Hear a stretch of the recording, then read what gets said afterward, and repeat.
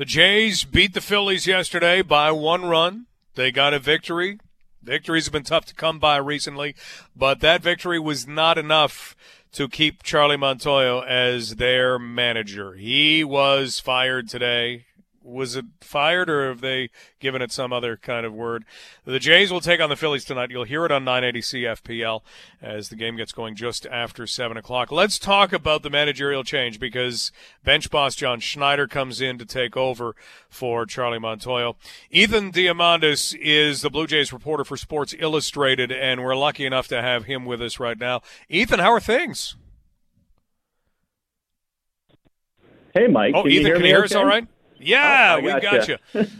Busy day for somebody like you. When you look at a move like this, fans will always say, yeah, but they won yesterday. Give us your sense of what went into making this move. Yeah, I mean, the complicated part about baseball is that there's 162 games, and I guess while it seems a little off-putting to fire a manager after a win, which I agree with to some extent. You just look at the deeper numbers, and Toronto has, a below 500 record since the start of May, and that's just not good enough, especially in the American League East this season. But given the expectations for this team overall, now this is kind of a team that overachieved maybe the last 2 years. In 2020, Toronto snuck into weird COVID-shortened playoffs. And in 2021, they were considered maybe a dark horse to make the playoffs, but they certainly, exceeded expectations, and they came so close to making it. So this is a team now coming into 2022 that had such high standards. And Toronto's kind of sat around the middle in terms of production, above 500 a little bit, losing streak brings you back down, winning streak brings you back up. And I think for Toronto, just the road trip out west, where they went 1-6, they lost 2 games to a team like Oakland. They got swept in Seattle. The team really looked flat. It didn't look good. I think it had more to do, this change has more to do with, something needing to change. And unfortunately, Charlie Montoyo was the guy that got the hook. Right. You can look and say the Jays have dealt with some injuries to pitchers and maybe some performances by pitchers that they were wishing went another direction in the last couple of weeks. What do you see from the team in the last couple of weeks in terms of why they have been piling up more losses? Yeah, I think it starts with pitching. I think Toronto's really struggled to find any type of rhythm in terms of their, start-to-start performances, I suppose. I mean, Toronto's had to, you mentioned the injuries, and that is significant. But, when you let's go back to Oakland, let's look at, Yusei Kikuchi struggles. He's walking, 5-6 guys a game. He had, I believe it's something close to an 8 or 9 ERA in his last 6 or 7 starts. It's just things are starting to build, and I think Toronto's rotation is where things have gone wrong.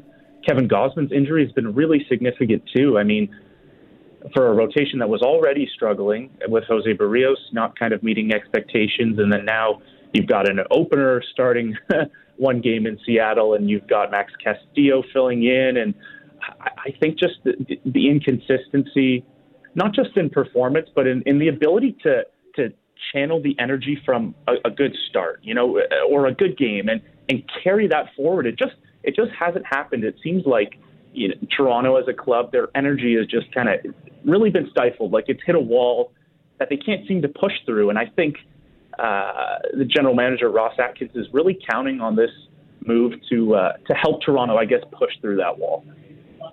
Ethan Diamandis joining us, Blue Jays reporter for Sports Illustrated, as we look at the Jays firing Charlie Montoyo. And Ethan, did they call it a firing, or is this something that they called it by a different word? I think it's best put as a firing. I don't know if that's the official term. I believe in the statement the Blue Jays gave earlier today, they told us that Charlie Montoyo has been relieved of his duties, and John Schneider has stepped in as interim manager. There we go. Ethan, there are Jays fans who will question the decision-making, especially in later innings by Charlie Montoyo. How valid do you think that is? Good question. I think Charlie was also kind of getting his feet as a manager underneath him.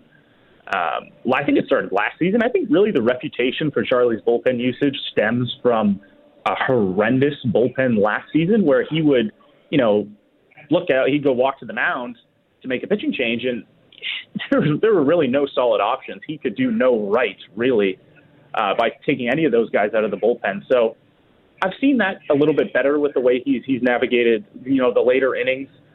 But I think on the flip side, and I would urge Blue Jays fans to consider this, is that John Schneider was already an integral part of this team's decision making.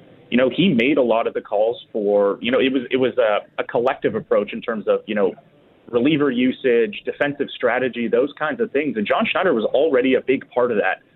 So for people who criticize Montoyo's decision making, I think you also have to remember that, Charlie didn't do this all by himself. Him, Pete Walker, Schneider, they talked about these kinds of decisions. And I think this change has to do a little bit more with personality type and just overall philosophy compared to maybe in-game decision-making.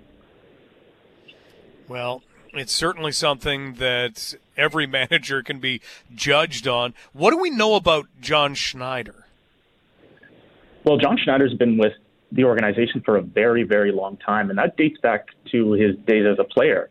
So he's a decently young manager. He's only 42 years old. He's a former minor league catcher. And when kind of his minor league career didn't pan out the way he wanted to, he immediately went into coaching. And that started with him managing, I believe at the time the single A team was in Lansing. He went up to New Hampshire. He went up to Buffalo, and then he came all the way up to the major leagues as the bench coach. So the significant part of his journey to the majors has been the relationships he's made with the players that have come up alongside him. So, he's been managing or coaching in the same dugout as guys like Cavan Biggio, Bo Bichette, Vlad Guerrero Jr., Jordan Romano, Danny Jansen. The list goes on. All these core players at varying levels in the minor leagues, and he's established these relationships. He's a very charismatic guy. He's super open. He's very kind. I get a feeling that this clubhouse will really buy into him as a leader because, frankly, they all trust him because they know him so well.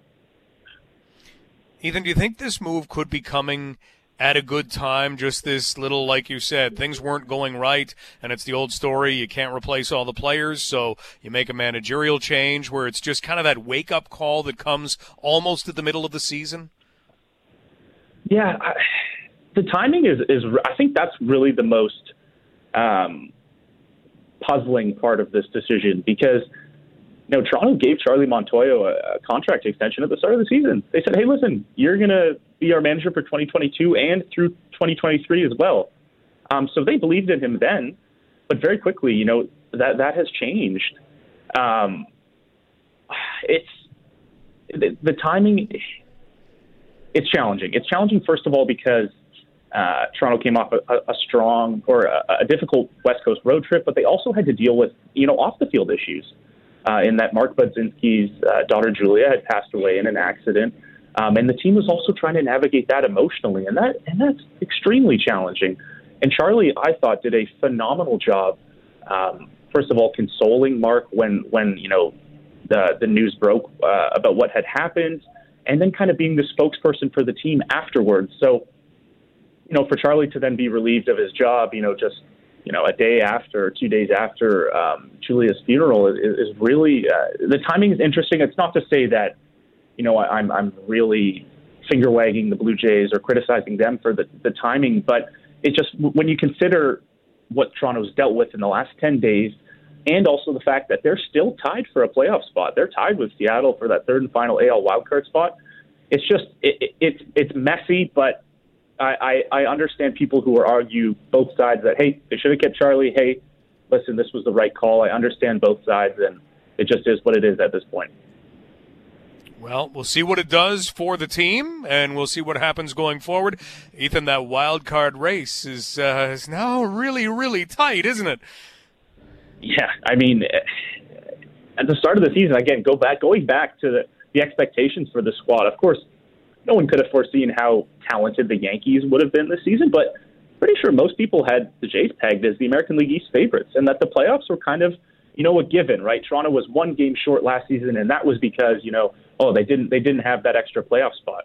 Well, now here they are, 88 games into the season, and they do have that extra playoff spot, and Toronto is, right back where they were last season, perhaps, even at a greater disadvantage. So it's concerning, but it'll be an exciting conclusion to the season, no matter how it ends. Ethan, thanks for the time today. Great coverage as always. Look forward to reading more. I appreciate it, Mike. Thanks for having me. That's Ethan Diamandis, Blue Jays reporter for Sports Illustrated, talking about the Blue Jays relieving Charlie Montoyo of his duties. John Schneider comes in. He's been with the organization a long time as a player and then most recently as a bench coach. Jays and Phillies tonight. The good news for the Blue Jays, they'll like this. There are 10 unvaccinated Royals. The Kansas City Royals are due to come to town, and they have 10 players, and some of them, Andrew Benintendi, some of them are big names, and they will not be coming because they are not vaccinated and not going to be able to get that vaccination, or maybe don't even plan to, before Kansas City and Toronto meet up later this week. So, and they wouldn't have time for it to kind of meet the requirements that it has to. So the Jays will take on a much lighter Kansas City Royals club.